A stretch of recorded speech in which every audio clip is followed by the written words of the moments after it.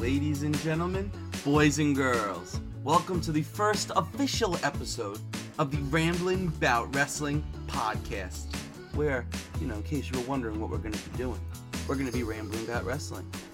I'm your host, Nick Pearl, and first, let me just get started off with this. What a beautiful morning it is. It is 7:40 a.m., the sun is shining, and I am sitting down in my basement in the dark. No, but for real though. Before we get started with this podcast, I just want to give you guys a little bit of background about who I am, in case you didn't know already. So, my name is Nick. I've been watching wrestling since apparently 2010. I thought I started 2011, but I started remembering things that happened before 2011. So, I guess that means I started in 2010. Did I start on my own power? Did I turn the TV on? Say, oh look, wrestling's on? No, that's not what happened. What actually happened is I didn't know anything about wrestling until one of my old neighbors, Christian, shout out to you, Christian, came outside and we just started playing with his wrestling action figures. This obsession stemmed from him. We used to go outside, we would play with these action figures all the time, and then he moved. So he gives me this addiction and then just leaves me to suffer. These action figures, I remember the first action figure we got, it was around Christmas time, and it was a Batista. But the funniest thing is that I didn't know who Batista was. It was just this action figure that we got. I don't even know if I got it or my brother got it. But I was like, who the hell is this guy? I don't know who Batista is. So this fact may make you wonder, well, what is Nick's first wrestling memory of watching on TV? What could it possibly be? You may think, oh, Nick must have been a huge fan of John Cena, Randy Orton, Edge, obviously not Batista. But no, if you're thinking any of those wrestlers, you're wrong. My first memory involves Sheamus, Vladimir Kozlov, and one of my favorite wrestlers of all time, Santino Marella. And the segment that I'm speaking of is a tea party in England. First of all, I feel that you and we got off to the wrong foot. And I want to be on the right foot. So, we are going to have a tea party. Now, we have green tea. We have ginger tea.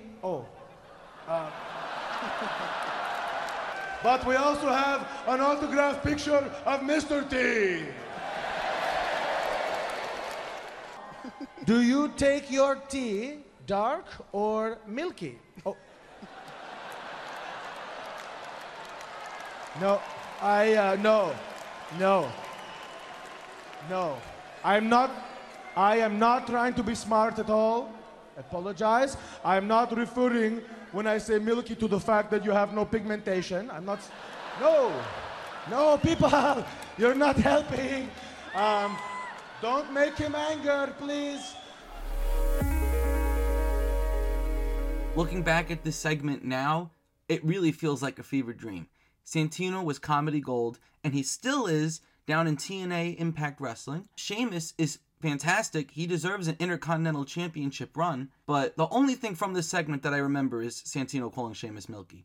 I don't remember anything else. And now that I'm looking at it, why was John Morrison coming out? Was he feuding with Sheamus? I don't know. Why did they have a tea party? I could not tell you these things. I don't know.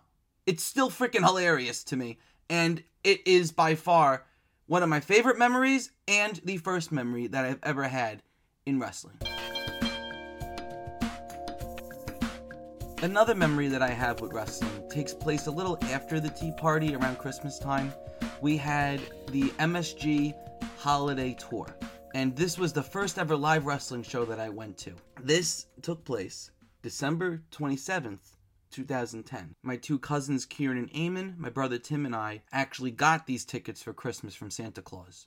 So we were all very excited to go. I don't know if it was their first wrestling show, but I know it was mine and Tim's first show. So we were really excited. We were hype as hell. We were actually worried that the show was going to get canceled because there was a massive snowstorm going on this day. But we still went. Don't worry about the snow. We still went to the show. I think we saw Roddy Piper there for a segment. Zack Ryder won a Battle Royal. Matt Cardona. He literally hid under the ring the whole time and then won it at the end. I think he got booed, but he's the hometown guy, so I don't really know what happened with that. He was a heel at the time, I think. But like I said, I didn't know who he was because I had just recently started watching, and I didn't even know who Batista was. The only other thing that's of importance for this story is John Cena versus Wade Barrett in a steel cage match as the main event.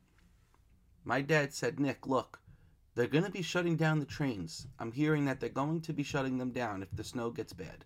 I think we need to leave early. And, you know, knowing me, I'd never leave wrestling shows early unless, like, everybody complains. But I was not dealing with that day. That was my first ever live wrestling show. I said, Dad, I want to see John Cena versus Wade Barrett in this steel cage. I somehow convinced my dad to let us stay for this match.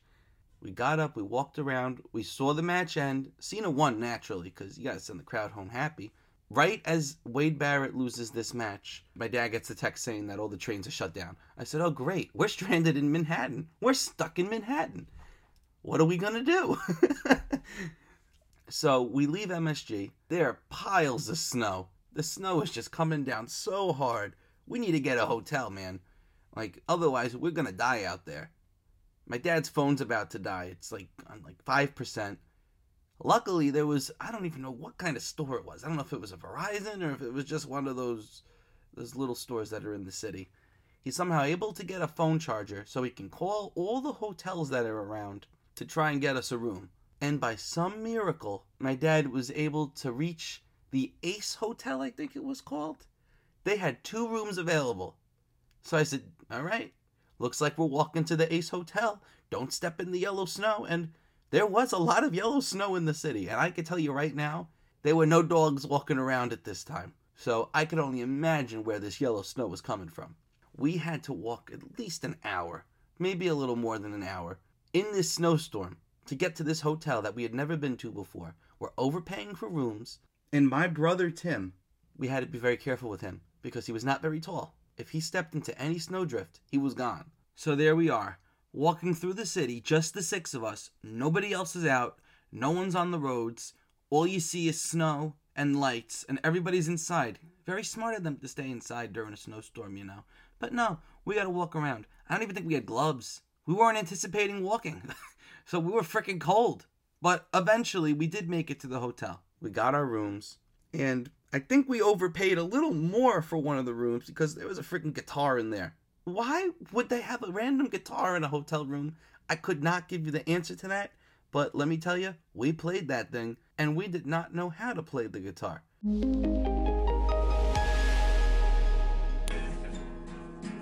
Stuck in Manhattan, the boogie down.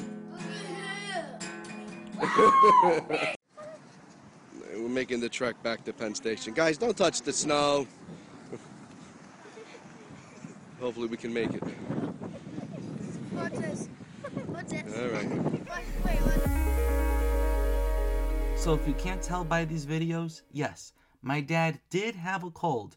No, he did not perform on the guitar in the video, but he did sing.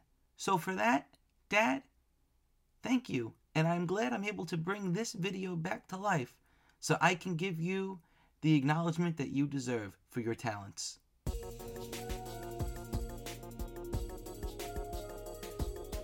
So before we start to wind down here, there's just a few more things that I want to add.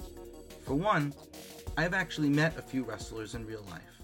I met Zack Ryder when he was in the feud with John Cena and Kane in 2012. He had the neck brace on, and I thought that he was so hurt that this was actually going to get canceled.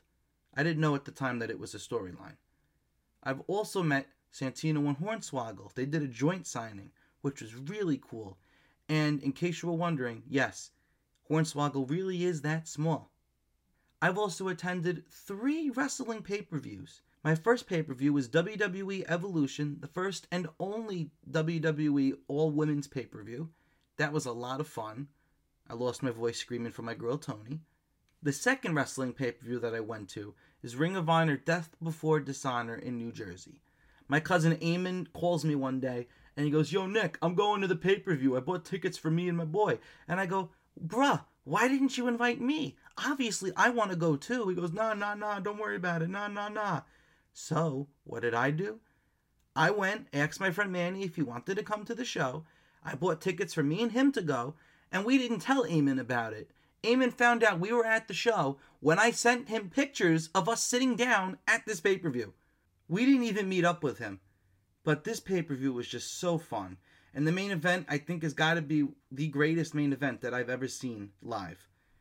I can't believe they didn't have Willow win, but it's alright. I'll forgive them. Even though I was legitimately pissed, Athena is on the run of her life right now. And the third wrestling pay-per-view that I've been to just recently happened. It was AEW World's End. And we went with like a big group of 8 people. It was just so much fun. Not really because of all the matches, because the matches were all right. But the fact that I went with this big group of people, and we had all my boys, we had a great section. It was just such a fun experience. And we got to watch Edge wrestle live. Not a lot of people could say that nowadays. He's winding down his career. It was just so much fun. My friend Velarde actually touched Edge. Edge jumped off the balcony in one of the spots. And I've never seen somebody run so fast to get there. Velarde got out of his seat, bolted over to the balcony, and he actually touched Edge.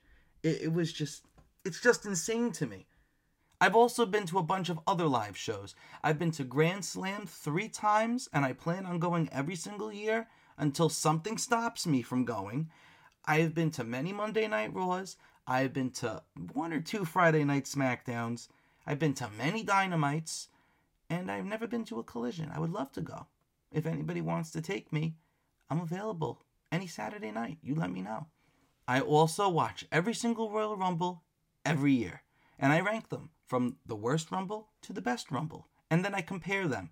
And I could tell you who's entered every Rumble, how many times they've entered the Rumble, who's won from each number at the Rumble. Which brings me to the winner of this year's Royal Rumble, Cody Rhodes. I could not tell you what they're doing with him right now. I think he should still get Roman, but they should do Roman having 2 matches at Mania instead of just 1. Roman and The Rock, that's a money match, don't get me wrong, but it should not be for the title. Cody should be going for the title. Roman and Rock should just be a specialty match, but that's neither here nor there. We're talking about me and my story, not Cody Rhodes' story. Speaking about stories, though, my favorite wrestler was a fantastic storyteller, and his name is Bray Wyatt. Anytime he was on the screen, I could not help but just drop everything that I was doing and watch. Every little thing that he said, every little movement that he did, it all meant something. I'm not saying he was the best in-ring worker, but his character work, there's nobody that could do it like him. Whether he was Bray Wyatt himself, The Fiend, the Muscle Man, Funhouse Wyatt, the Eater of Worlds. There were so many different characters that he could play, and he made them all completely different, which is incredible. Who else could you say, other than Mick Foley, that could do this? Nobody.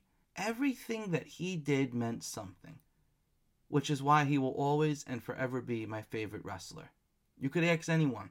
I will geek out whenever I hear, "We're really glad that you're our friends." I will never not stop what I'm doing and look up like I'm the freaking squirrel from Ice Age.